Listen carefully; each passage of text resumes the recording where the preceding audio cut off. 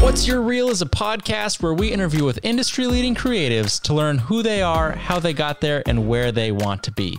We invite you to join us on the journey as we roll their reel to learn how these creatives are finding their way to success. Today we're sitting down with an old buddy of mine, Jack Whitney. We went to high school together. Jack has worked with all sorts of clients, you know, some being Burton, Ben & Jerry's, Cabot Cheese, just some of the biggest brands, especially in Vermont. But also, you know, Ben & Jerry's is a global brand. So he works for a company called Driven. He's a DP there and he's super talented. So this was a super fun conversation, just catching up, but also hearing his life story and how he got where he is and where he wants to head. Jack likes to make cool things. He shoots, he edits, he directs. Now, let's hear from Jack. Dude, what's freaking up, bro? Not a lot, honestly. I think it's been 2 years. Yeah, it's been since we even saw each other. A while, for sure. What the frick, man? Hey, you never reach out, dude. Oh, so that's a me problem. Wonderful. Dude, I've been wondering how much you would cost me to come work for me, but not as like a full-time thing. I'm not going to pull you away from your guys, but we got to talk about that later. Okay. Would you do that? Do you still do projects outside of Driven? Yeah, when time allows for it. So like kind of a weekend thing or a night thing, but yeah. So you're full-time at Driven? 9 to 5. 9 to 5. How's that, dude? It's good. I like it a lot. It's like the schedule is good. The whole quarantine thing has like kind of flipped that upside down.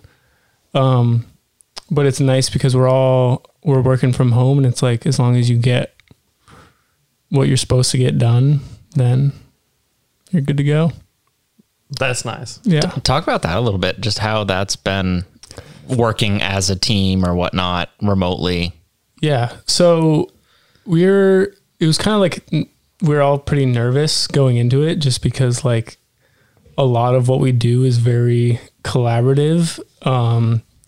But my boss brought he basically brought the studio into his basement. And so he was able to film short, small things. And then a lot of the clients we have reached out to like re-edit a bunch of stuff. So that kept us super busy, just repurposing old footage. And then with the slight new footage that would come in, and then a lot of it was just prepping for when quarantine is over and we could really start shooting again.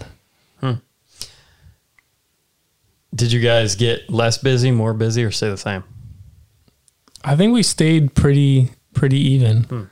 Like the Driven didn't lay anyone off, no furloughs. Everyone was allowed to stay on, which was awesome. Yeah, that's dope.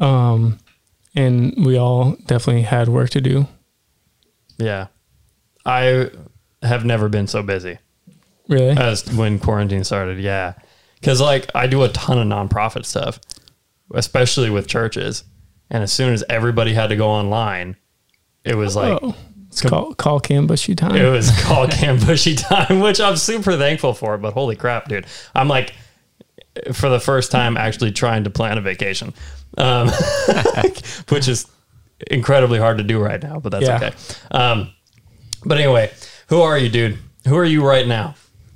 I am Jack Whitney, living in Vermont.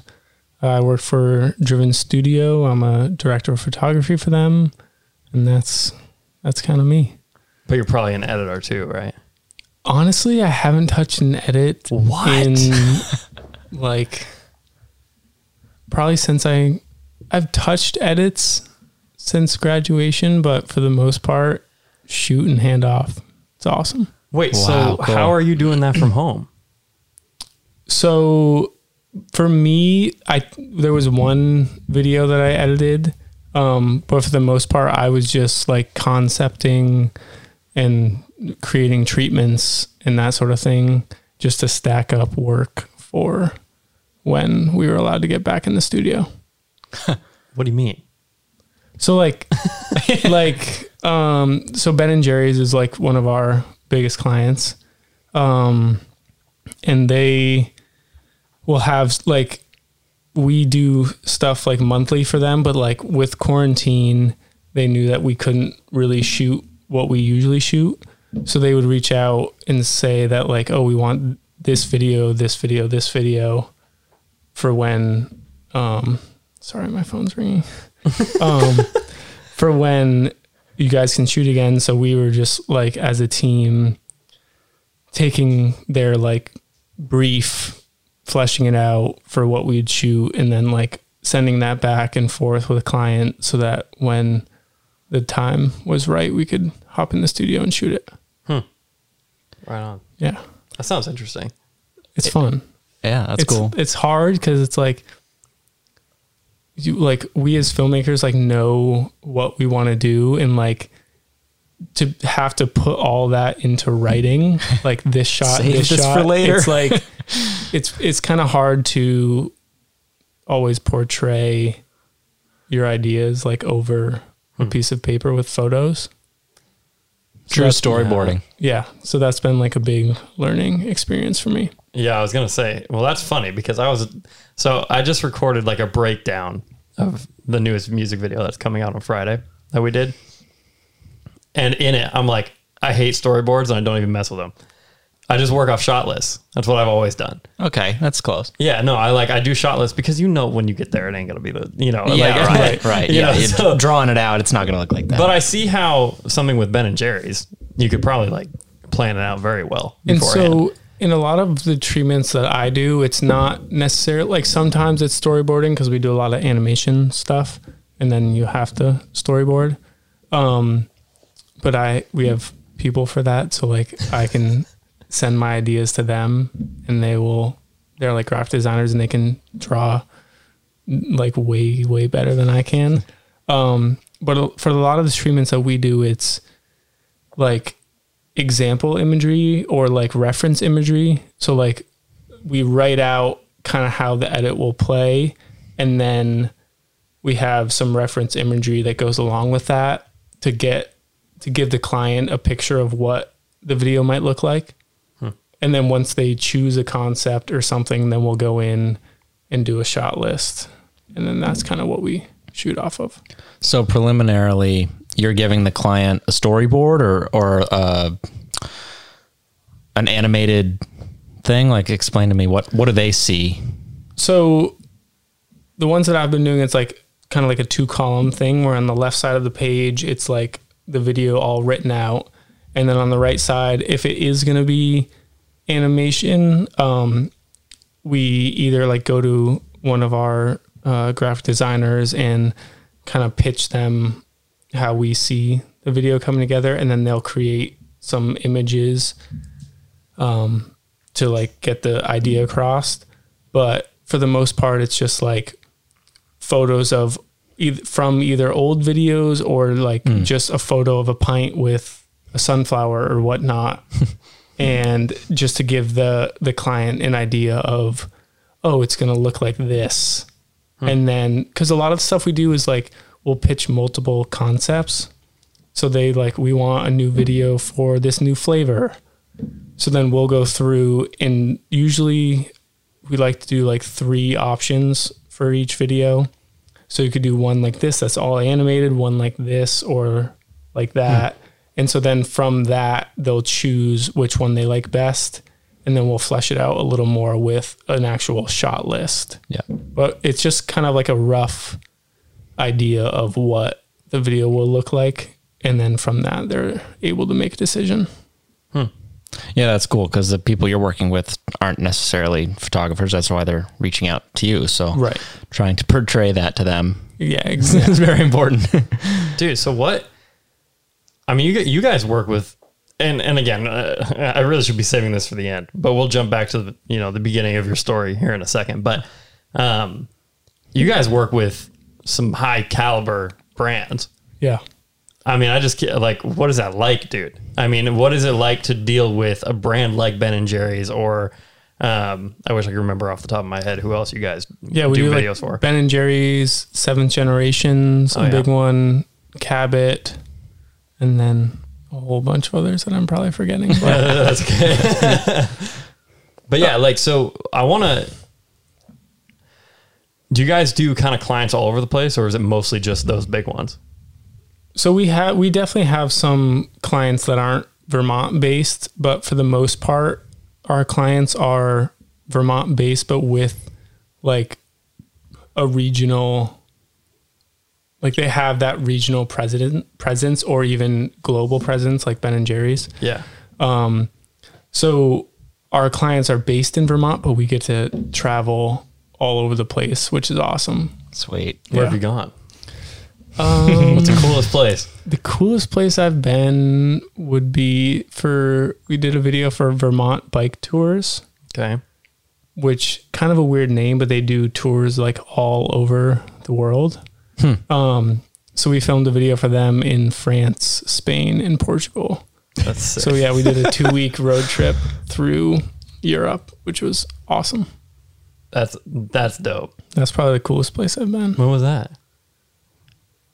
2 years ago, I think it was my junior year. Dang, dude. That's an college. awesome opportunity. Yeah. That's sick. So let's jump back and talk about where all this started Okay. in Jack Whitney's front yard filming snow skating. Mm-hmm. Where did it all start, dude? So this was actually like my college essay. Okay. Well, you should be prepared then. But it all started. So it was my freshman year of high school. I was supposed to go on a snowboard trip to Utah with Andrew Morin and his dad. And at that time I was doing like small snowboard competitions and ended up breaking my arm a week before the trip. And so I couldn't get a hard cast on in time. And it was also like a pretty severe break where like if I didn't baby it, then I would have to get surgery. I remember that. That was a gnarly photo of your arm, dude. It was like a literally, a Z. just so you know, it was like hand, and then like a little bit of your arm was over here, and then the rest of it was here. Oh boy. And so my mom actually, because I couldn't go, she felt horrible and because we had like the trip insurance and I couldn't go because of like a medical reason. So we got all the money back for the plane ticket. And so my mom gave me that money and I bought a Canon T2i. Nice. Heck yeah, dude. And that's kind of where it all started. Before that I had like a GoPro. But once like I got the T2i, then I really got into the whole filming thing. Dude, gotta love the T2i. And I still have it to this day. You can't get rid of it. No. At this point, you have to keep it. Yeah, no way. I have my 240p Handycam that I'll just have forever. It's all scraped up from me dropping it at skate parks and stuff and whatever. I killed my first camcorder that I got in 6th grade. Oh boy. We didn't have any spare batteries, so Dad like jerry rigged something up and told me to put the red wire on the whatever positive side. Anyways, I reversed him, killed the camera. Oh crap. Dang it. Well, you still. So I took the whole thing apart because that's, what you do when you're 12 or whatever. Whatever happens. Yeah. Did you start shooting snowboarding first? Yeah, it was because I got it and it was like midwinter or closer to like spring. And so I had filmed like my brother was getting into rollerblading. So like I just did a bunch of like camera tests with him. And then as soon as I got my hard cast on, started going back to the mountain and started to film a bunch of like the park crew guys at Bolton Valley. The who? The park crew. Just like They're responsible for like making the terrain parks. Oh, I see. Okay. And that sort of thing. Gotcha. Interesting. The park. Yeah. We all start somewhere. But okay, so you were a freshman in high school? Mm-hmm. I could have sworn you started earlier than that.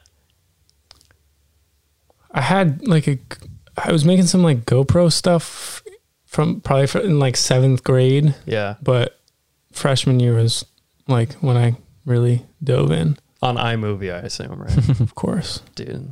Oh, well, actually, the whole like VT edits thing. Yeah, that's what I'm kind of referring to, because you were with Jeremy making like biking videos. I forgot about that. So that was, like 6th, 7th grade. Okay, see, that sounds more legit. Okay, so you actually started way earlier than that.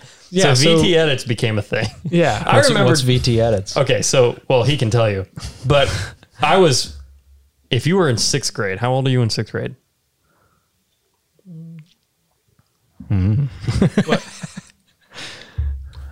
Freshman year, you get your permit, right? 15? Yeah. So 6th grade, you're... So like 12, 13? Okay. And you're how old now? 23. Okay. So yeah, I would have been like 10 years old, basically. I remember, I thought VT edits was the coolest thing ever, because I was buddies with Jeremy, and I really looked up to him because he was like on a bigger dirt bike than me, to be honest. So I just thought he was just awesome. He had an 85 and I wanted one so bad. But yeah, tell us about what VT edits, bro. That's where it started, man. Wow. How could I forget? You left that out of the essay, huh? How could I forget about VT edits?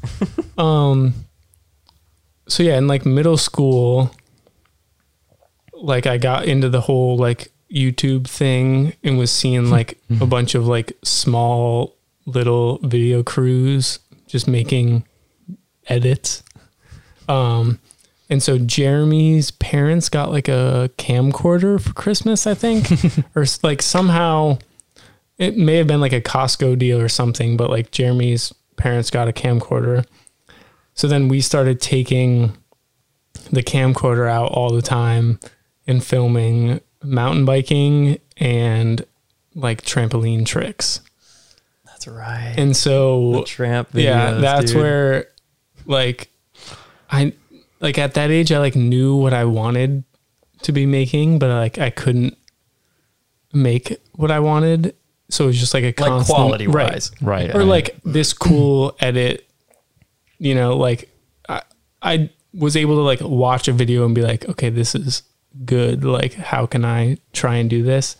So it was just a lot of experimenting and like building dirt jumps and just shooting everything, and then going into Jeremy's house with his family's iMac and editing, like sitting next to him in the chair with iMovie. That's awesome, dude. That's so great. Okay, so now we can jump to high school. Now that we got that out of the way, because that's where it started, dude. And I remember watching those videos, and I thought they were sick. You know, meanwhile, we were making... that was the same time that I was making videos with that 240p Handycam in Roxio. And what the Roxio editing software would edit the video for you. You just dump the clips in and it exports something. And it's just like random dissolves at random points in the videos. It was awesome. I was using Pinnacle Studio in middle school. Oh, I've never even heard I of heard that. about that. I don't even think I've heard of that.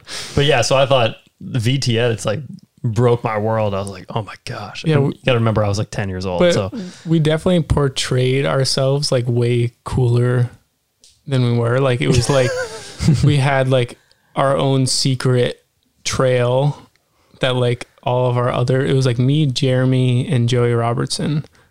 And I forgot about that. Everyone wanted to like come to the trails with us, but like for some reason we kept it very exclusive. And so I think that's, at least for the kids that I was going to school with, like that's what made it such a cool thing. It was like a was that Tanglewood? Yeah. Freaking right, and bro. then flash forward to getting a trespassing citation there. But hey, well, I was brought there by Jeremy, so now I feel a little bit special. Because we were all into mountain biking when we were kids. That's hilarious. Yeah. Yeah, you guys did all get kicked out of there. That was fun. That was a time. Were you there for that?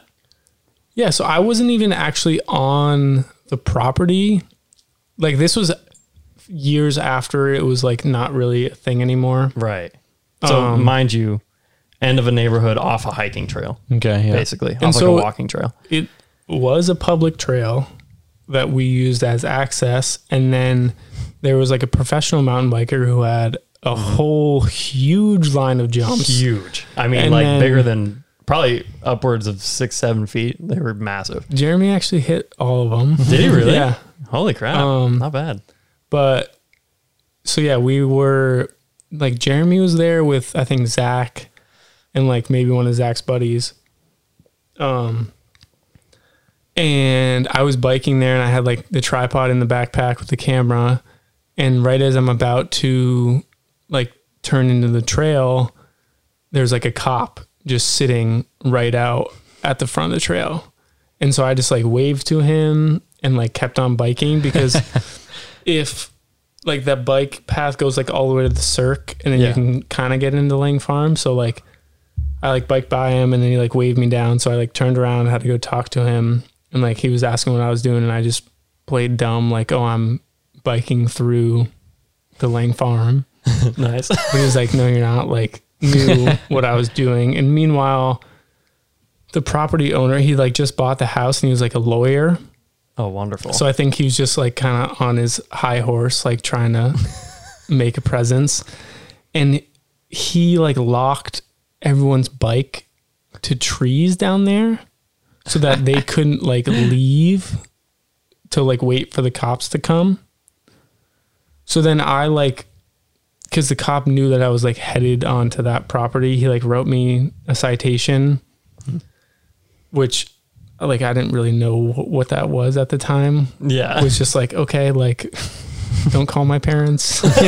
And then as like I'm leaving, the guy comes out with like Jeremy and all them, and he starts like yelling at me, like trying to get up in my face. And then the cop was like, dude, like I already talked to him. He's fine. Like he actually wasn't on the property. Like, so I just like biked away. You just left Jeremy and Zach for dead. Cause like I was like, I'd already talked to the cop. Like I gotten my citation. So I just biked down the road. Traumatized enough. Yeah. Biked down the road and waited for them to get all of their stuff. And then we met up later and just went to a different trail. But that was an experience. I hate people, man. Yeah. How old are you? Like 14? It was probably like summer of 8th grade. I guess I hate people, man. Or no, Let them have fun. It may have been, I think it was actually summer of freshman year. Oh, okay. Because I had the T2I. That's why I was going. And then we went to Saxon. Right. And I made a little edit with Jeremy. And like in the opening of the edit, he's on the phone with his dad, like talking about the citation situation. Yeah. That's hilarious. Dude, Saxon's a classic, bro. Yeah. I love that story. I remember that day though, because you guys, sorry, this is not important to anything, but I remember that day because you guys were talking about, or I was talking to Jeremy and he's like, oh yeah, we're going to go rebuild the jumps or whatever. Mm-hmm. You guys were digging that day. Yeah. I was like, oh sick. Can't wait to ride them afterwards or whatever. And then all that happened. So lame. Yeah. Anywho, okay. So back to filmmaking. So let's talk about Prescott's class, dude. Yeah. EHSPN, bro. So freshman and sophomore year, I was still playing football. Oh, you played football? Yeah. Oh, weird. I didn't know that. Yeah. QB. Attaboy. Freshman QB. We went undefeated. That's what's up, bro. So yeah, I was playing football, and then like summer going into junior year, or in sophomore year, I took like a movie 1 class and like started trying to get into the whole EHSPN thing. But it was just like people filming the games and like voiceover. But with football, I couldn't like help out that much. And then summer going into junior year, I was just kind of like done with the football thing. Like I didn't really like the coach that much. Probably shouldn't say that, but it's okay. He's probably not there anymore. And he probably doesn't remember you. So I was just like, I'm done. So then I stopped playing sports, and then I was like, kind of went all in to EHSPN that year. And it was like me and Kale. We were kind of like running the show. And we like took that into like a whole new direction.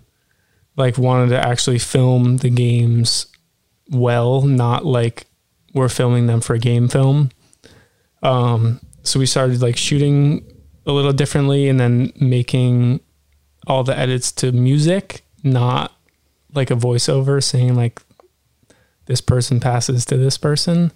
Is that what it was before then? Yeah, it was like, I didn't even know that. yeah, it was Just a newscast. Yeah, it was a news show. Gotcha. Which like Herco was like one of the first. Oh yeah. So like they kind of started the whole thing and it was like a newscast and it was funny. Like before when they were doing it, they were like, there wasn't like any rules really. So they were doing like some, like they would do interviews and stuff and they would like talk about some pretty like controversial stuff. Like they asked Leo, the trainer, what his favorite STD was. Wow. Like, so Okay. like that, like was like people got like started watching it because of that. Like it was kind of like, I'm pretty sure at one point it was also like televised, like in homeroom or whatever. Oh, Like it would gotcha. come on.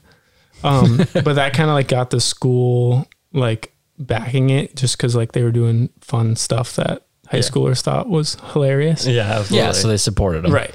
And so then we kind of like took it in a whole new direction. And then it kind of got to this thing where like people that were playing sports like really wanted to be featured because like the sports segments like made them look good. Yeah. Right. So they were like, that got all the athletes behind it. And then from there, it kind of just like turned into this like huge thing. Dude, I mean, every episode was like thousands of views, which is On hilarious. YouTube or what? On Vimeo. On Vimeo. Oh, geez. That's even more. harder. That's even harder. I mean, Wow. like, yeah, you just being turned into something sick. Yeah, we won a couple like Vermont. I think it was like technically a broadcasting type thing, but like won some awards for it all. I didn't know that. Dude, Yeah. sick. Yeah. Good old Odessa. Yeah, that was huge for us. When you signed with Odessa? Yeah. Yeah, there was like That was this before they got big. Yeah, Now they they're were like somebody. like SoundCloud people. Wow, And SoundCloud. it may have been like Tyler Mueller or someone that found them. But they were like small and we just reached out and were like, hey, we're a school sports show. Can we use your, like, cause before that Presca didn't want us to use any like copyrighted stuff. Sure. Yeah. So we reached out to like a couple artists that was like electronic, like fun, like kind of dancey, but not really, just like a lot of beats that like made editing fun. So we like started using them and like making these crazy sports edits. And that like really got the school behind the whole show. Yeah. Kicked it up a notch. Yeah. And then we started doing like these little skits and stuff like in between. Like Can we that- just talk about that were, Colin like- for a while?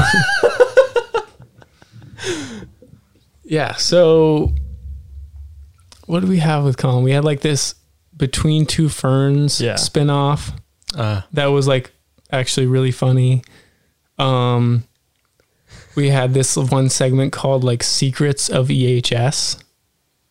I remember And that. so the school had just gotten a new like Canon camcorder that could do like nighttime yeah. Yeah, footage. like the green. Yeah. Yeah. And so like we got the principal behind the whole thing. And so he basically gave us like full access to the school. So like we would go like underground into like these tunnels and like film in the halls at night and like make up these weird stories of like what happens like behind the school walls. Yeah. And it was a series, right? Yeah. I love it, dude. And so That's that was a awesome. lot of fun. Like we were on the roof in these like underground tunnels, like in this weird attic. Yeah. That's the best, dude. It was a blast. EHSBN, man. I think Presco's class is the only thing that I actually remember from high school Yeah. or enjoyed. Right. I think. It was like the only thing. No, I spent all my free time in the AV lab. Yeah. 100%. Dude, it was the best. It was the best. Mount Mansfield never had anything like that. We just we had like a filmmaking class where we watched a couple of old classics and just like analyzed them for lighting and the storyboard sort of deal, but like nothing with the camera, nothing broadcast, nothing creative. Yeah. At Essex, we had like an unreal It was amount of unbelievable. gear. Yeah. Like I knew remember, Essex had a bunch. I was kind of wish we had like something when like that. the Rokinon Cine lenses came out, like we had just gotten a GH3, and so like before that we were filming on like the GH3, I think, with like the 14 to 140, just like the kit lens, and then we got the full Rokinon Cine set with like a follow focus. And so like that night there was a soccer game, so I mounted like the Rokinon 85 onto the GH3 and like opened it all the way up. It was like hard as heck to shoot the sports at 1.8.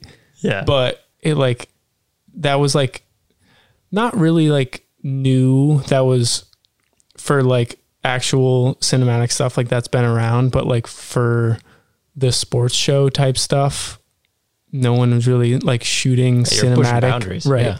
So I remember we did that one day, and then like from then on it was pretty much shoot every single game on the 85 with the follow Wide focus wide open. Dude, I love it. Dude, that 85 was money. Yeah. That thing was sick. So Yeah, I owe a lot to that lens.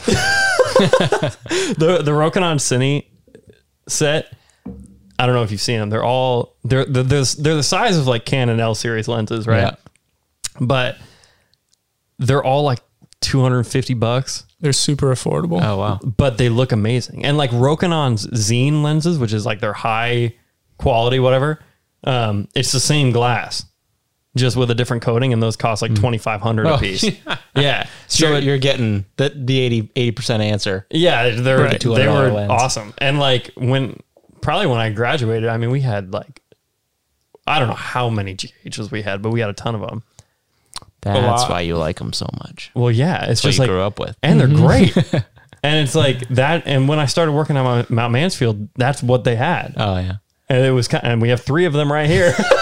Well, yeah, it's kind of like the durability of a Canon, where like a big battery that lasts for a while, and like you can put the camera through hell. Yeah. But it, like, I've had mine for probably 7 years, like treat it like crap, Yeah. and it still works as well as it did. I know. I've been through an immense amount of rain and all sorts of stuff with mine, and it's kicking, bro. Yeah. The thing- Are they fully sealed? well, I think they're splash proof, Yeah, maybe. maybe. right. So no, but they seem to work Yeah, fine still. they're fairly It's crazy. Like even in the snowboard industry, a lot of people are now shooting on Reds, but all their second cams are GH5s. Yeah, I believe it. Yeah, it's crazy. Dude, they're freaking awesome. Yeah, Like, anyway. Do they have the 29-minute cap? No. Nope. That's why Oh, we're they using don't. them. They go don't? forever. Oh, wow. Isn't that awesome? Yeah, they're money cameras. Like, I actually just recommended a GH3 to somebody who was on a budget, and I was like, dude, this thing's great. What's their price point? So the GH5S, which is like the cinema version, Yeah. I believe the body was $2,000. I want Okay. to say. So So you can get a I think that's GH4 for like $1,200 probably, Yeah. and they're amazing. Yeah. 4K, everything. It says the GH5 has 4K 60, which is nice, Yeah. but they're really sick. The downside is you basically have to buy a $700 adapter though with it. Adapter to fit the lenses or what? It's a micro 4/3 sensor. So I'll pop a lens off after this. Yeah. It's really small, which isn't great for low light, but honestly, it's kind of fine. it is fine. But if you get this $700 or $800 adapter, and it's a speed booster, so it has a piece of glass and it'll actually give you an extra stop on your lens. So it makes up for the you know it also, because the micro 4/3 is like a 2-something crop, yeah. but with the speed booster, it like opens up to a 1.6, I think, which is like a Canon T2i. Yeah. Yeah, like an APS-C sensor like you have. Uh-huh. I don't think yours is full frame. No, it's not. No, Yeah. I'm running the 90D right now. Yeah, so you don't get full frame, but you get APS-C, which is what you're used to. So. Yeah. Dude, what great cameras. High school, man. All right, bro. It's 50 time. This is where your boy Cam comes into play. The 50-hour film. The 50-hour film contest. You used to go and watch those. No, I was part of it, man. Oh, you were in it? Come on. Seriously? There was one poster hung up in Mount Mansfield for the 50-hour film contest, and I'm like, I want in on that. You Because did? it was hosted by Essex. Yeah, I did 3 of them. I literally did not know that. Yeah. Well, now I feel bad. Because my level quality was here without a film class. Cam was too busy winning all of them. Yeah. so. Yeah, right. So yeah, I came to the premieres and was like, wow, yeah, Essex is superb. Dude, But I had fun shooting them. literally, They're a blast. the 50-hour... Super fun. Oh, bro, the amount of stories... All right, we got to fill in the audience though. So what is Yeah. 50-hour film? Well, okay, I can explain it. 50-hour film contest put on by Essex High School. It's for high school students in Vermont. And basically you get a prompt on Friday after school or whatever. 5 o'clock. And then you got to submit a short film by Sunday, or like by Monday morning, basically. Yeah. I don't think we ever did it in 50 hours, but Not quite. but that's okay.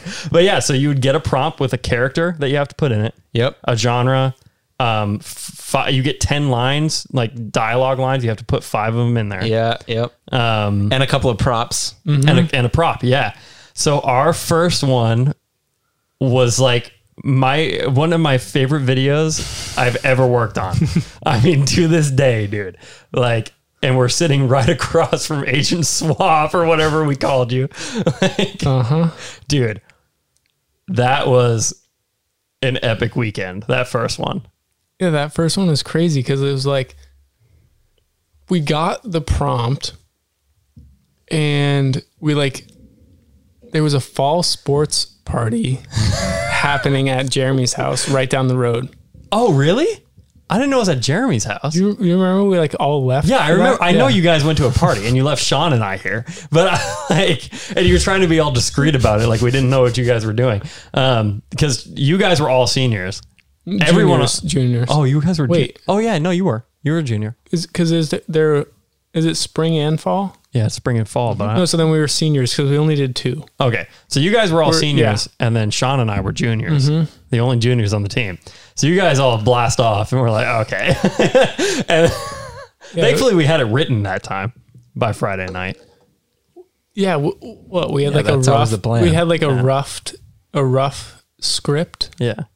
and like I think a lot of us were just like trying to Yeah. get to this party, so we like just cranked through it, and then like it was like the perfect cover for us because we were at Cam's house for Oh, nice. the 50-hour film festival, and just went over to Jeremy's house, Wow. partied, and then woke up super early, came back, and then I think we definitely had some script changes that morning, Oh yeah.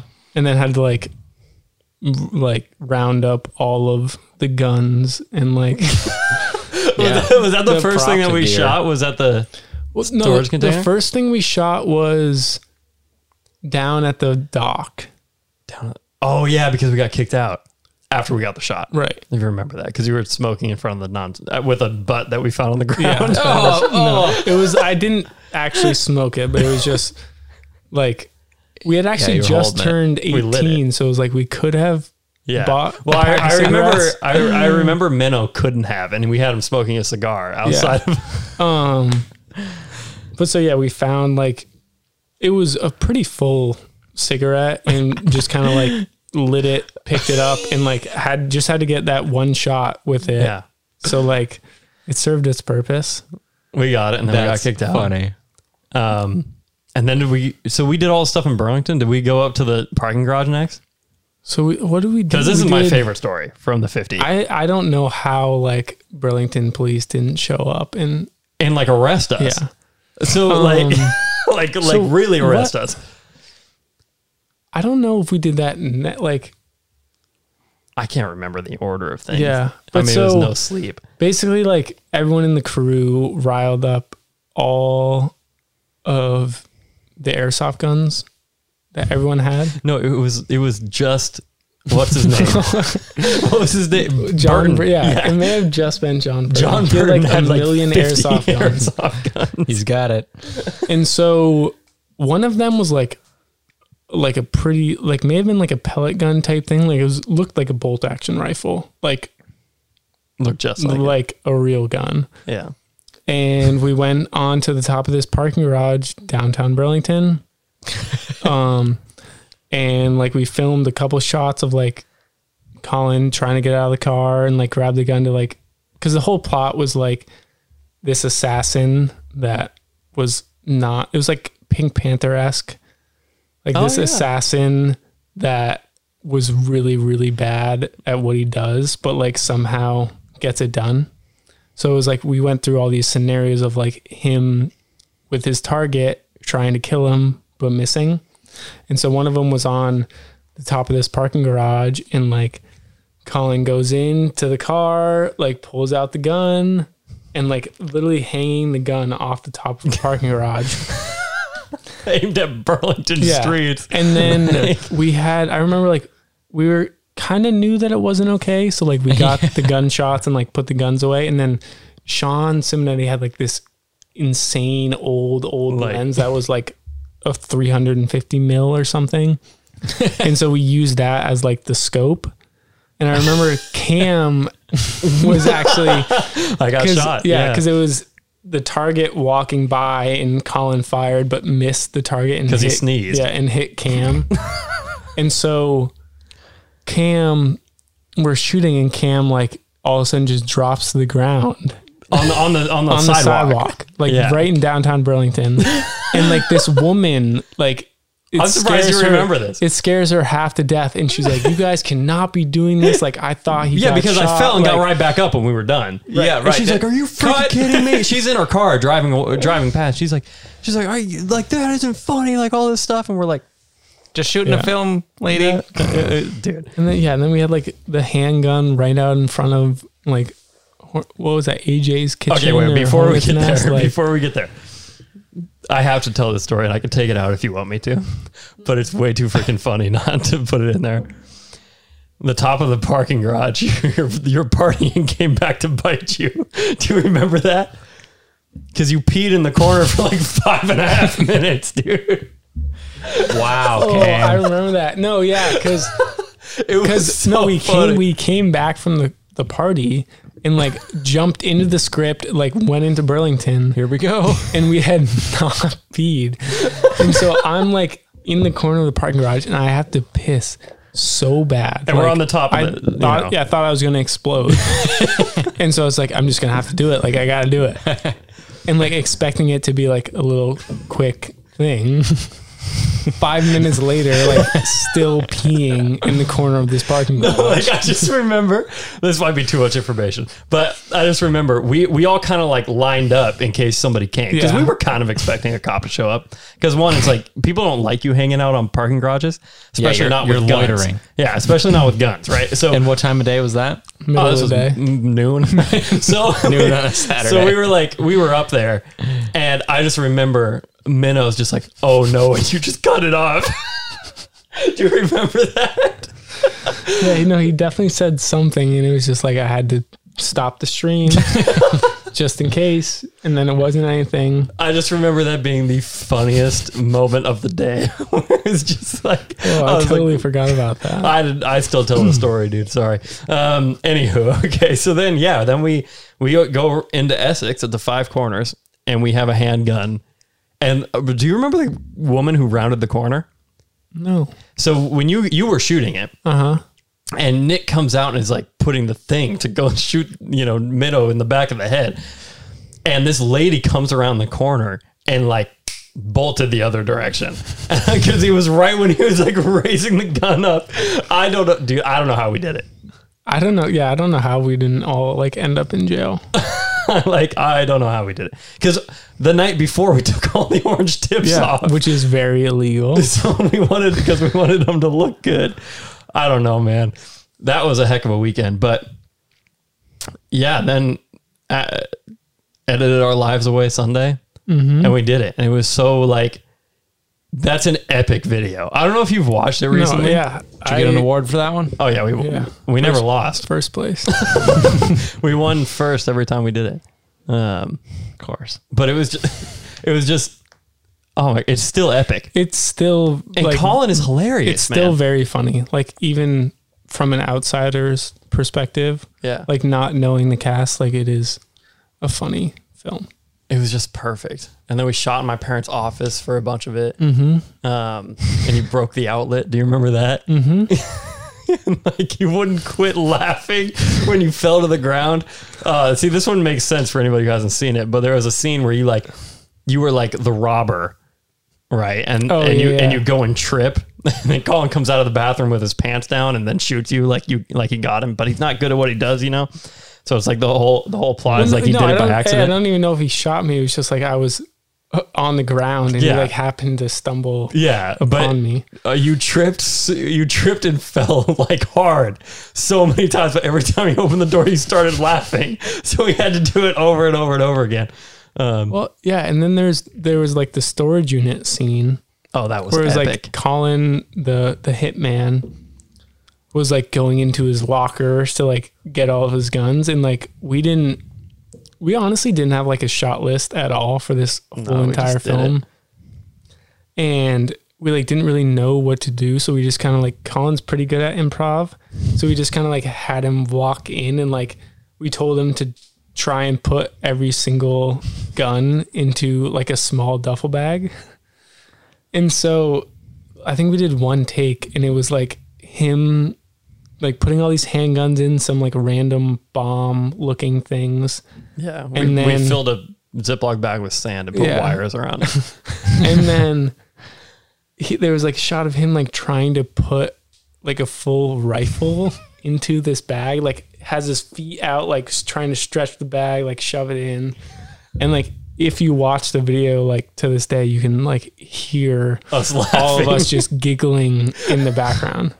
No, but like, because it was all improv, and he just yosses the bag out the door, and all of us who are in the little room behind the camera just start dying. Because I think it was just you and an audio guy. I remember I was outside just laughing my butt off. And like he walks out just carrying all the... Oh my gosh, dude. What a freaking great short film, bro. That's still like... Oh, that's one of the best things ever. Yeah. That's one of the best... That's like one of my favorite videos that I think I've ever been a part of to this day. 100%. So anyway... I don't know why we talked about that, but we won that contest, and then we did it again in the spring, and then that one was terrible, but we still won. We still won. It was horrible. It was really bad. And that one, we like didn't have a script until noon on Saturday. Yeah, it was. If you remember that. It was really bad. And Sean was sick and just... Oh dude, yeah, I forgot about that. It was a disaster. And then all John Burton wanted to do was like a kidnapping. Remember that? And like he wanted to be shoved into the back of some car. He just kept asking. And that's all. He wouldn't let anything else fly. It was just like, I want to do kidnapping. Oh, do you remember the scene for our first 50 that we shot in your garage? With the two girls on the ladder? Wow, dude. We need to go watch that again. What a great video. Yeah, it was Ashley Claude and Christina Tellez. And basically we had like Colin in his like garage, like working out. So he was bench pressing a ladder, and then a girl was sitting on each end of the ladder. I think I remember that. So it was like four of us on each end, like trying to like make it look like an actual and it freaking worked. People were like, how did you do that? Yeah. Because it actually looked like he was just benching. It was amazing, dude. Yeah, we found like a Budweiser bottle in my garage that we like filled with water. He's like 18. It was just perfect. I mean, it was amazing. Anyway, but I find, so here's the interesting thing. I don't know about you. A lot of my projects look like that weekend still, like low key. Like they're very much like you just show up and deal with what you get, right. You know, which I find it interesting because it sounds like everything you do is so like precise now. It definitely, like working for a company now, it is much more precise, which is awesome. Like if I was doing that alone, I definitely couldn't have it that precise, but with like working with a team and everything, it makes just production go that much smoother. Yeah. Anyway, you wrap up high school and you decide to go to college Yeah, I went to Champlain College for film. for film. I was going to go to Montana State for film Okay. because that was the cheapest option. And then my mom actually got a job at Champlain 2 days before I had to make my college decision. And so that came with free tuition. And Champlain was my top choice. It's just I like did not want to be in any sort of debt. Right. So went to Champlain. Champlain's expensive, people. Yeah. Nice really private expensive. school. Just for reference, but continue. And that, like, if it weren't for Champlain, I definitely would not be where I am today. Not necessarily in terms of classes and learning, but in terms of like the connections I made through Champlain alumni and like upperclassmen while I was in school that like 100% got me to where I am today. Interesting. So did that lead you to Driven? Yes. Okay, so what's that story? my freshman year, Champlain has like a ski and ride club that it was like similar to VT Edits, where it was like a friend group that was like very hard to like infiltrate. Like most of Champlain hated ski and ride because it was like an exclusive thing. But my freshman year, they always host a rail jam. So I like contacted them just saying I want to film the rail jam. And so that got me like, I started filming, I filmed that and then like went to this like after party with that whole crew and like hit it off with them. So that, like got me into that crew. And at the time, the president was this guy, Peter Cirilli, who's like this big Oh, no way. Vermont photographer. Yeah. And he was interning, or I don't know if it was interning or working at Driven, but he wanted to shoot, or like he was doing freelance work for Zero Gravity beer and wanted my help just like on a shoot. So I helped him shoot some video for it. And then like a couple months down the road, Driven was just looking for like a PA, an extra set of hands. And so Peter like suggested me, and then the actual, like the two owners of Driven actually are Champlain alumni, as long as most of the people that work there. Interesting. But so I helped them out on a Ben & Jerry's recipe shoot, and like everything went smoothly, kind of hit it off with the one of the owners, Joe. And so for the rest of that year, I was kind of just doing, just helping them out on set when my schedule allowed, and then when they needed help. And then they were looking for an intern. So I reached out and applied for the internship, and then got that my sophomore year. And I've been at Driven ever since. Dang. Yeah. That's how it's done, bro. So, yeah. When you were interning there, how long did you intern there? I was technically an intern until May of 2019. Oh, wow. Definitely was doing more than intern duties. Yeah. No, that's but that was what my- interns yeah. do. But that was my title. You don't get called intern anymore, though. Nope. Okay. And I never really was called the intern there, actually. Yeah. Which was nice. So, dude, I remember when you first started working there, like you were doing a lot. I don't know why I remember this, but I remember you telling me, like, dude, the way they log footage is crazy. Oh, that actually may have been So in high school, I interned for Burton. Oh, that was Burton. And 100%. it was Burton who like does a next level logging. Yeah, because of all their different riders and stuff. Right. Yeah. Yes. And they're like ESPN or who knows what will reach out and be like, hey, we need clips of Sean White or Kelly Clark, Danny Davis.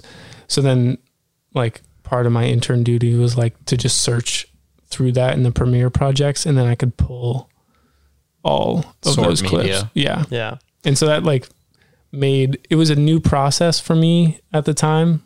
Like I never thought about sorting footage, but it made the editing process a whole lot easier because for them, it's like you have the winter season when they're shooting and then a lot of their stuff comes out in the fall or even the summer. Mm-hmm. So it's not like a direct shoot to edit thing. So when the footage sits for a while, if you log it, it makes the editor's life that much easier. Are you adding metadata, or are you just just sorting clips into different folders? In Premiere, just adding like tagging Notes and yeah, things. exactly. Oh, you were doing metadata stuff too. yeah. Oh, that's a grind. I had to do that as an intern too. And It was a grind. it was like I kind of liked it Did you? just because it was very satisfying to like have this huge bin of clips You could search and and boom, there then it and is. then at the end of it it's like super organized. Interesting. So I kind of like that. Interesting. Yeah. I've never really liked editing. So Me it's either. hard. It's yeah. So I'm unfamiliar with that. And then, so do all these projects work out of the same Premiere project, or is that just saving metadata to the clips that other projects would reference? So we'd have like a Premiere project for each actual project and then import that into a larger project. Okay. So then you could open that larger project. And then it would show you which.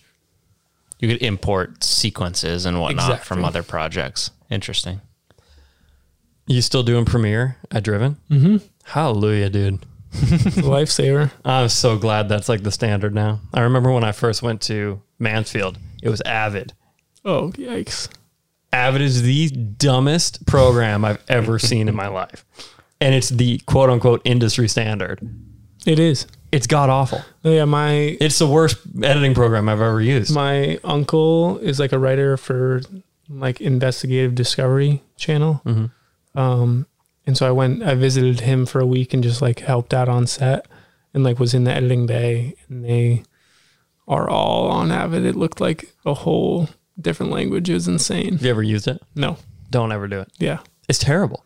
I Just literally don't know looking how at- they make films on it. Yeah. Looking at it was like, it's not intuitive at all. No.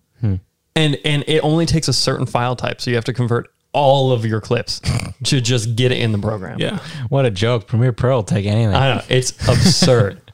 Well, that's like Final Cut used to Yeah. only take Final Cut was the same way. the ProRes. MPEG Stream Clip, dude. That's a lifesaver. Did you ever use that? Oh yeah. Heck yeah, man. The T2i footage wouldn't make it in otherwise. Wait, you started on Final Cut too? I started on Final Cut 10. Oh, okay. So not 7 Yeah. because it was much cheaper. Yeah. So I didn't have to do that, but knew of all the people going through that process. Yep. No, I was given a Final Cut 7 license. Final Cut Studio 7, dude. Fun. It was a good time making all of my scootering edits Yep. in Final Cut 7. But anyway, so yeah, where should we go from here? I'm at a stalemate. What you I got? don't know. I started with Premiere, like it was Essentials or something like that. No, I just had the word. It slipped out of me. Slipped Premiere away from Essentials? me. Yeah, no. It was like before the CS. Elements? Premiere Elements? Was I have that no it? idea. I That was a Elements while and ago. Essentials both sound correct. Yeah, because I think Elements was like before the CS series, so that's when you could like buy the CD and own it. Versus the other one was like it updated annually. Sold. So you were the action sports guy, always. Mm-hmm. Especially when you started interning for Burton, because I kind of forgot about that. But I remember now at the time, I was like, oh yeah, he's just going to work for Burton forever. Because you're the action sports guy. You always were. You were the king of VHSPN, like shooting all the games. And now you're shooting pints of ice cream. Yep. So like, so a couple questions. Yep. One, how's that happen? And two, where are you at with action sports versus anything else? So I kind of got in, like, to get into the commercial world, it's like, yeah, you want to shoot for North Face, you want to shoot for Burton, like all this stuff. But unless you're doing huge projects for like Patagonia or North Face, there's really not much money in the outdoor industry. So that's what kind of shifted me to this, like, business, the more business side of the commercial industry, I guess, the non-action sports side. But like I feel like with any film studio, like, they might be putting out all this work for this cool new fishing company or this cool new tent company, but they're always also doing a lot of work on the side that they might not be promoting. That, like, that's where the money is. So like, if you have like a production studio, you're going to have to always take in these clients that you might not want to do work for, but it's going to be steady money. Luckily with Driven, that's not really the case. Like, all the work that we do is super fun and like you can actually make some interesting stuff. But a lot of other companies, like a couple, this one Burlington production house was like, got its start making small ski movies, and then did some, like, eventually shifted into the music video industry. But at the time they were only putting out like these awesome ski videos.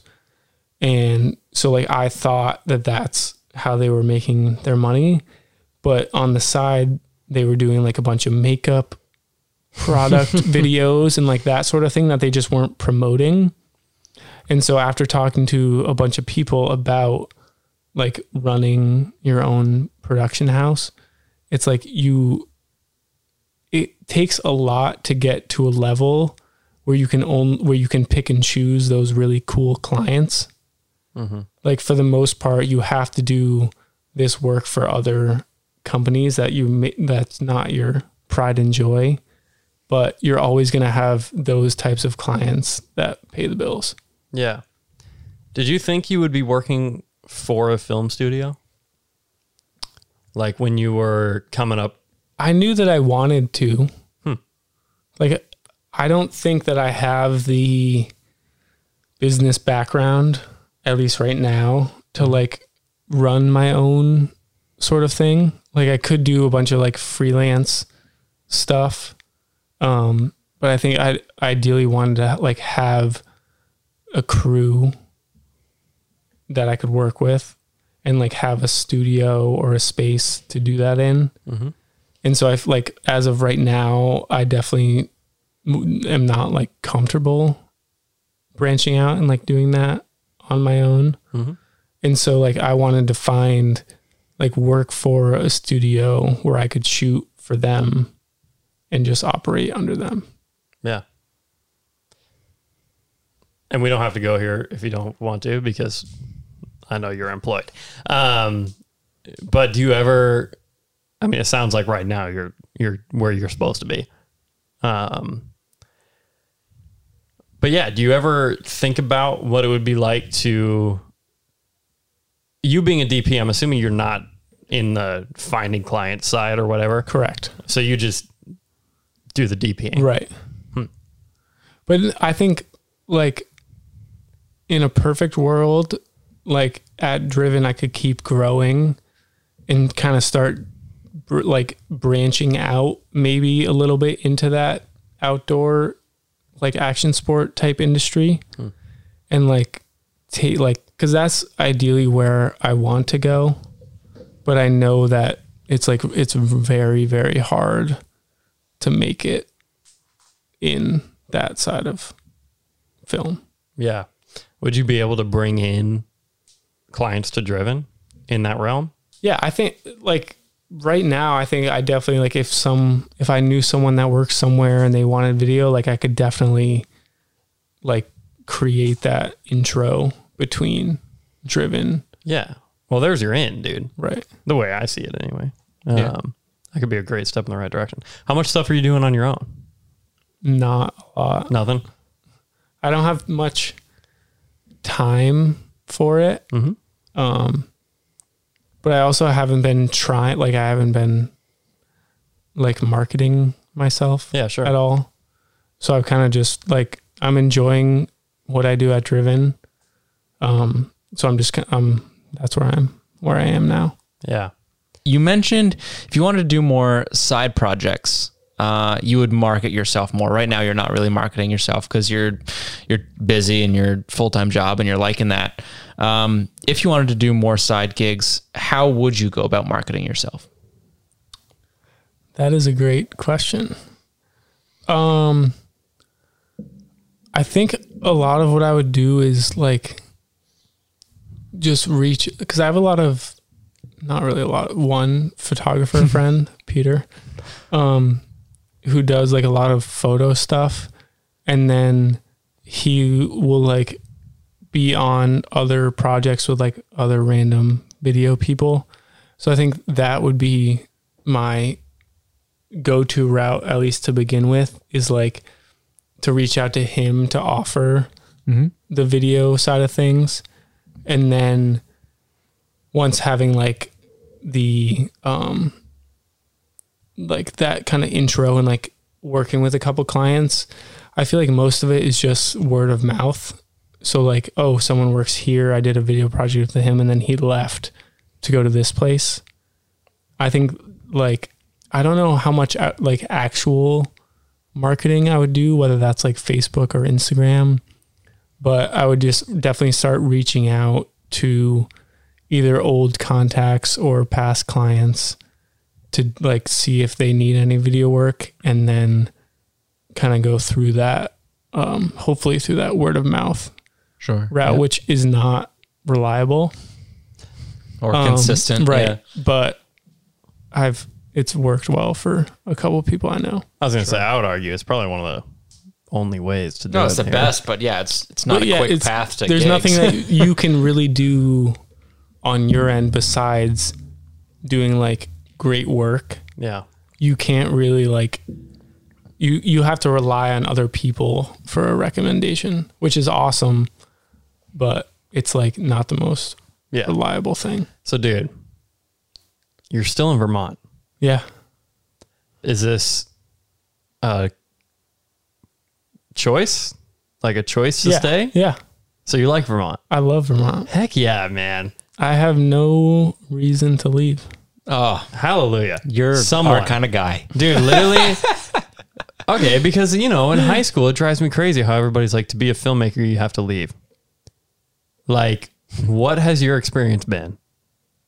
You know, because Great question. it's one of those things, dude. Like, Yeah.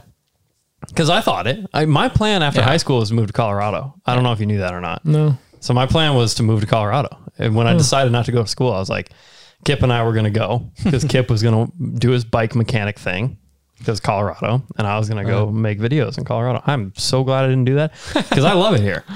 But everybody thinks that you can't make it. Tell me about that. You're still here, dude. I'd say they're wrong for sure. Because the one thing about like, yeah, you could move to LA, you could move to New York, but you're going to spend 6-7 years working as a PA on a film, you know? And it's like, and you might know someone that can get you like that next step up to like maybe ACing or like moving a tripod for someone. yeah.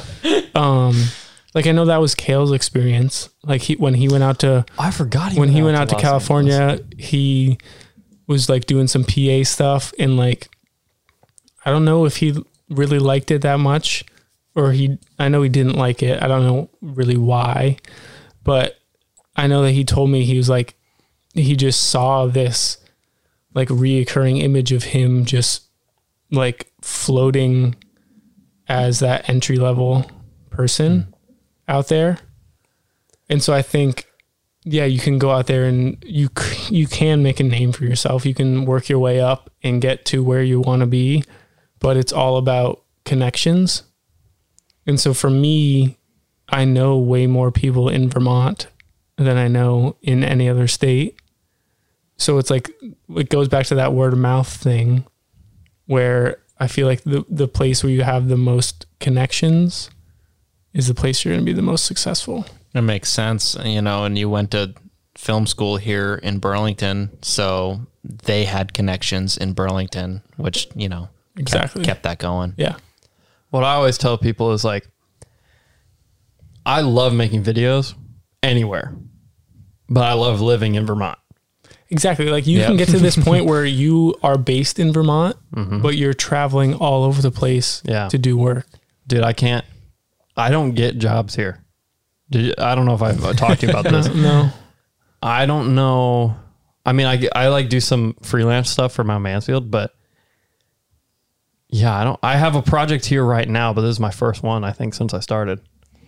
It's funny though, because like I'm into a lot of landscape type photography stuff, and I've traveled quite a bit across the US, and like Vermont is so pretty compared to the South or the West. Yeah. Like it's just Beautiful. boring out there, you know? And it's like, I live in such a beautiful area. So Yeah, it's one of those things where Los Angeles is awesome, but well, Los Angeles isn't awesome. LA's a dump, but like California is awesome. But careful, you're going to lose listeners. I could never live there. You know, it's like I love going there. Yeah. I mean, maybe not now, but I could, nobody's going anywhere. I could never live there. 2020. And so, yeah, but my problem is that nobody can afford me here. I like charge too much in Vermont. Right. Which is a very That's a real worrisome. problem. Yeah.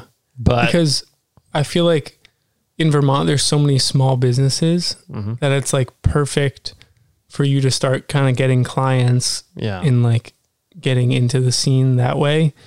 But it's hard. One, it's hard to know what you're worth.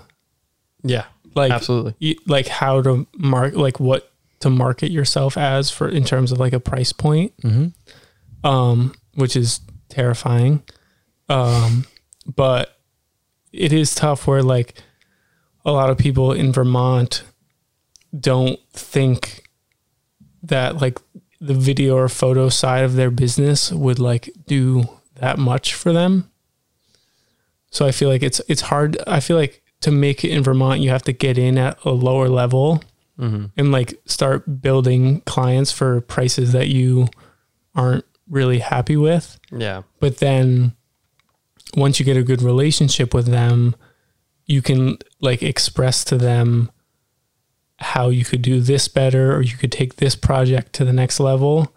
And I think that's the way that you get to where you want to be. Yeah, absolutely. Because you got studios like Driven, and you guys own the big guys, basically, in Vermont. I mean, when you talk about Cabot and Ben and Jerry's, those are probably the biggest ones that we have. I think. I mean, there's a few production companies that handle the big clients. That's for sure. Right.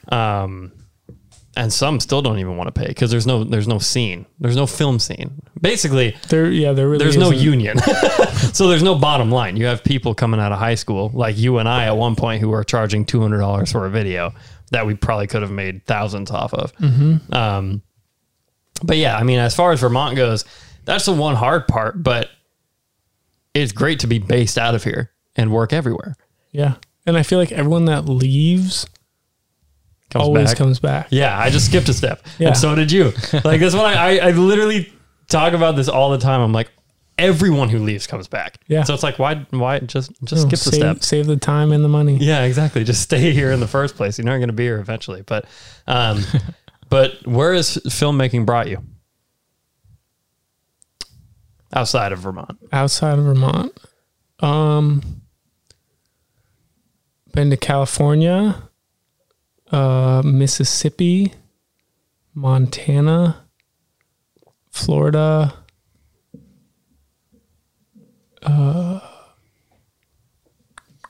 have that Montana song stuck in my head now. Georgia, and then Europe, France, Spain, and Portugal.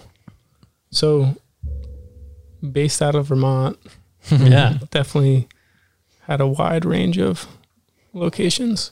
Yeah. It's epic, right? Yeah, Not bad for 23. not bad at all. So, No dude, complaints. dude, tell us about your trip out to France, Portugal, and Spain. Yeah, so that was for this company, Vermont Bike Tours. So they're just a Vermont-based bike Okay, tour. hold on. One, because that's beeping, and two, we didn't talk about this on the podcast, did we? I can't remember. I don't Were we know if it was recording? before. Or Was that before recording? I can just do a short snippet. Yeah, just talk about it. I feel like we talked about it on here. Maybe we did. We can screw skip it. Let's just talk about the. You brought up a deep sea fishing something? Oh yeah, so it was actually so with school, a lot of the stuff that I did was during school. And so I basically had to like email all my professors and be like, "Hey, I need to I'm going on a 2-week work trip to Europe," or I went on a 2-week trip on this shark fishing boat called O-Search.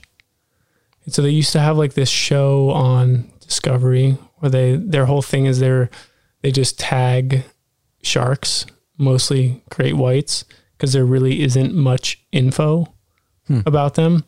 So they tag them, they catch them, tag them, so that they can track their like movements, migration patterns, all that type of stuff. So I went on a 2-week shark fishing expedition. It was a big boat that used to be on Deadliest Catch that they transformed into this shark fishing vessel. And so I spent 2 weeks out at sea. We touched land twice, I think, because it was like a rainy, crappy day. So we just went to the local bar from 10 a.m. to 10 p.m. But we spent 2 weeks off the coast of Florida and then up off the coast of Georgia and South Carolina, just fishing for great white sharks.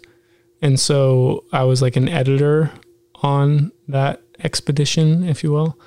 And every day they have like the big boat that everyone stays on, and they have like this big crane platform that comes off out into the water that they load the sharks onto and then lift them slightly up out of the water to do all their research stuff. But I was just part of a team to document all the whole process of them catching the sharks, tagging, all the research stuff they did, and then setting them free. So with that, couple questions. Were they just like tagging them? Can they track them, or is it they're putting a tag on it and they hope they see it again and then they can find it later? Right. So they put a tag on their dorsal fin that will transmit for, I think, 2 or 3 years. Cool.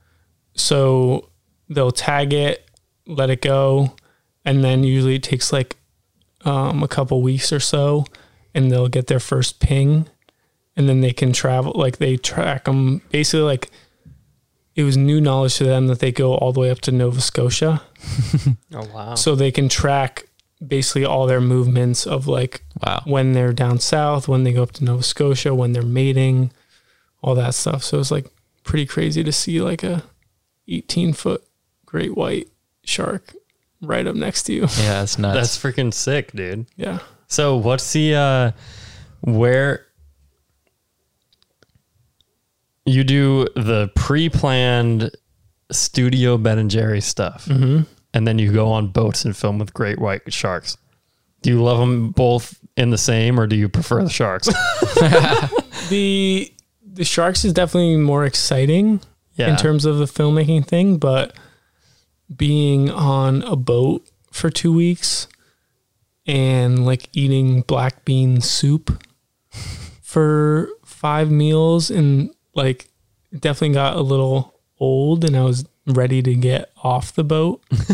But But like the guys I met on the boat, the fishermen, were like awesome, and like definitely have stories to tell about that trip for the rest of my life. Yeah.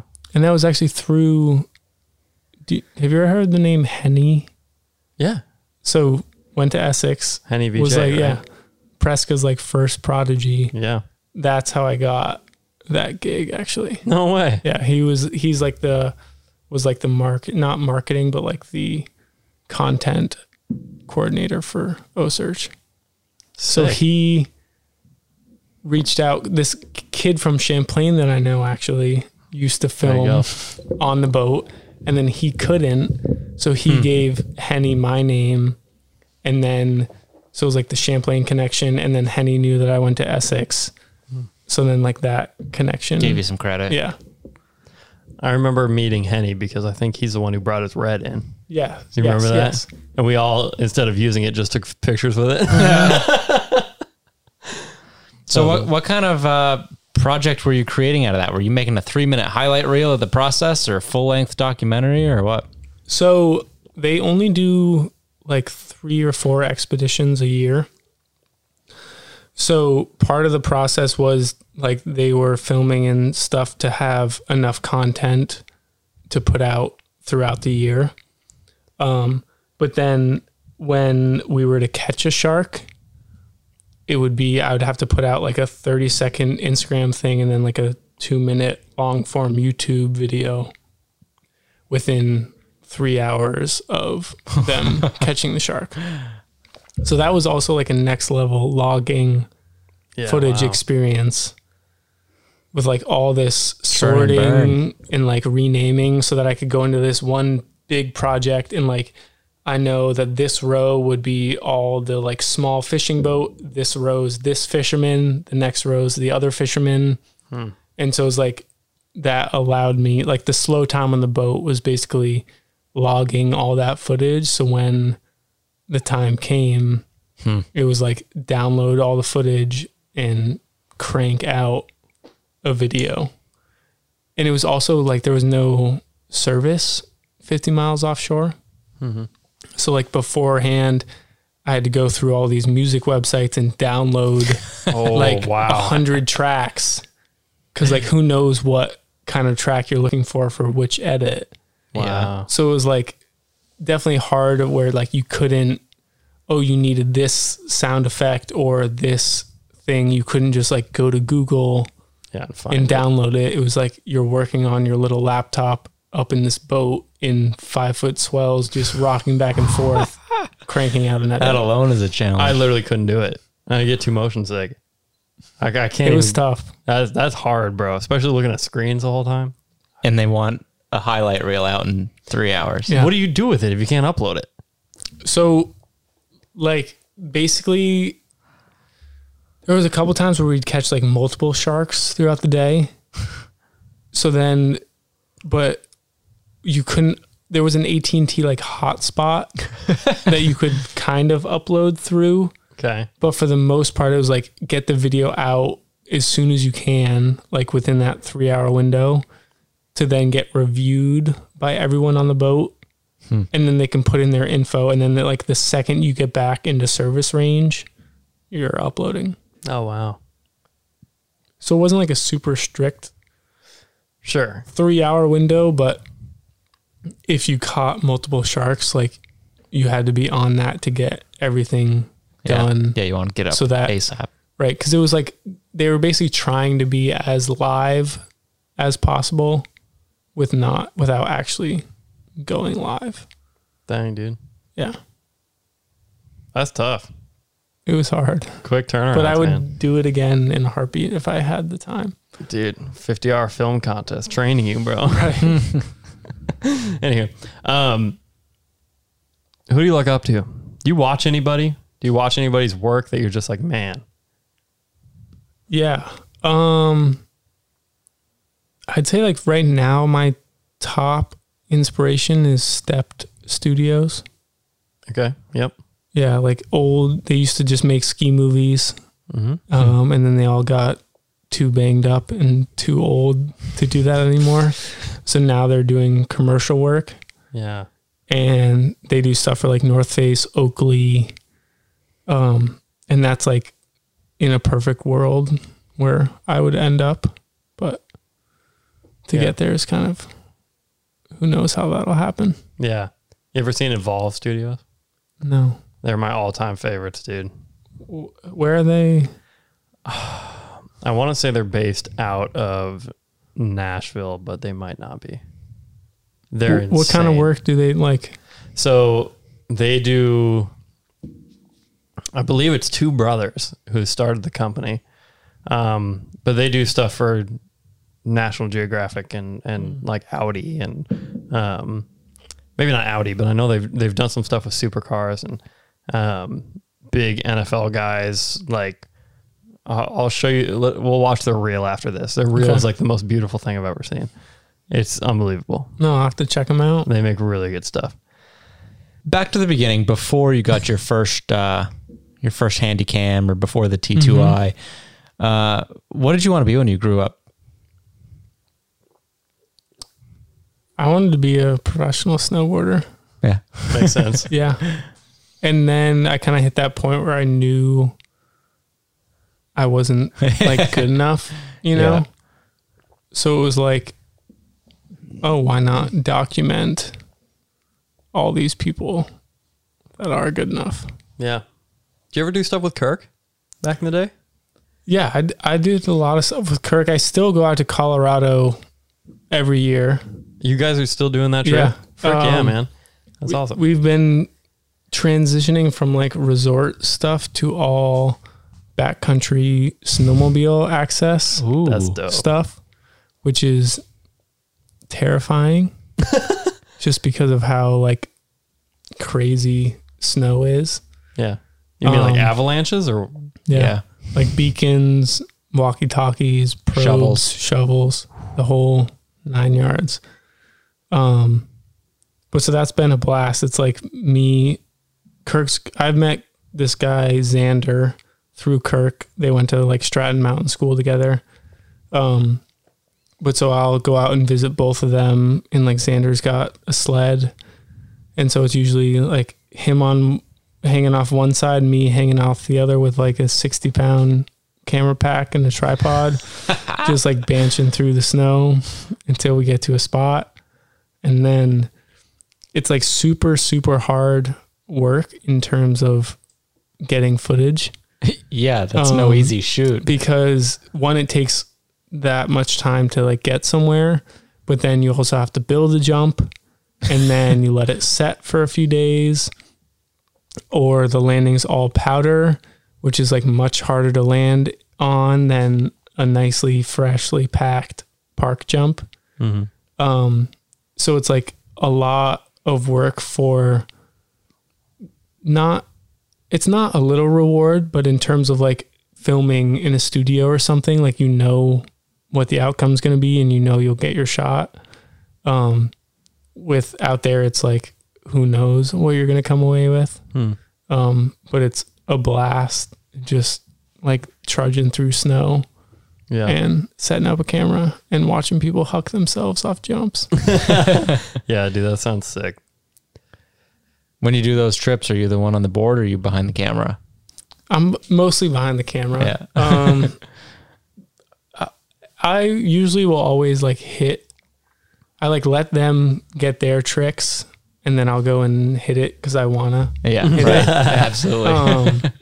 But it's mostly filming. But then we definitely do days where like we don't bring the camera and just get out there and rip around and have fun. Just like, who knows, maybe we'll take the sled like around for 30 minutes just turning in powder. Yeah, dude, that's fun. The best, man. You're talking to the snowmobile king over here. We both ride. But anyway, bro, thank you for doing this. Of course. Appreciate Thanks for it. having me. Where can people find you? People can find me on Instagram, JackWittVT, or pop in downtown Burlington, a Driven Studio. Heck yeah. I'm there almost every day. And we can see your work on their website, I assume? Yeah.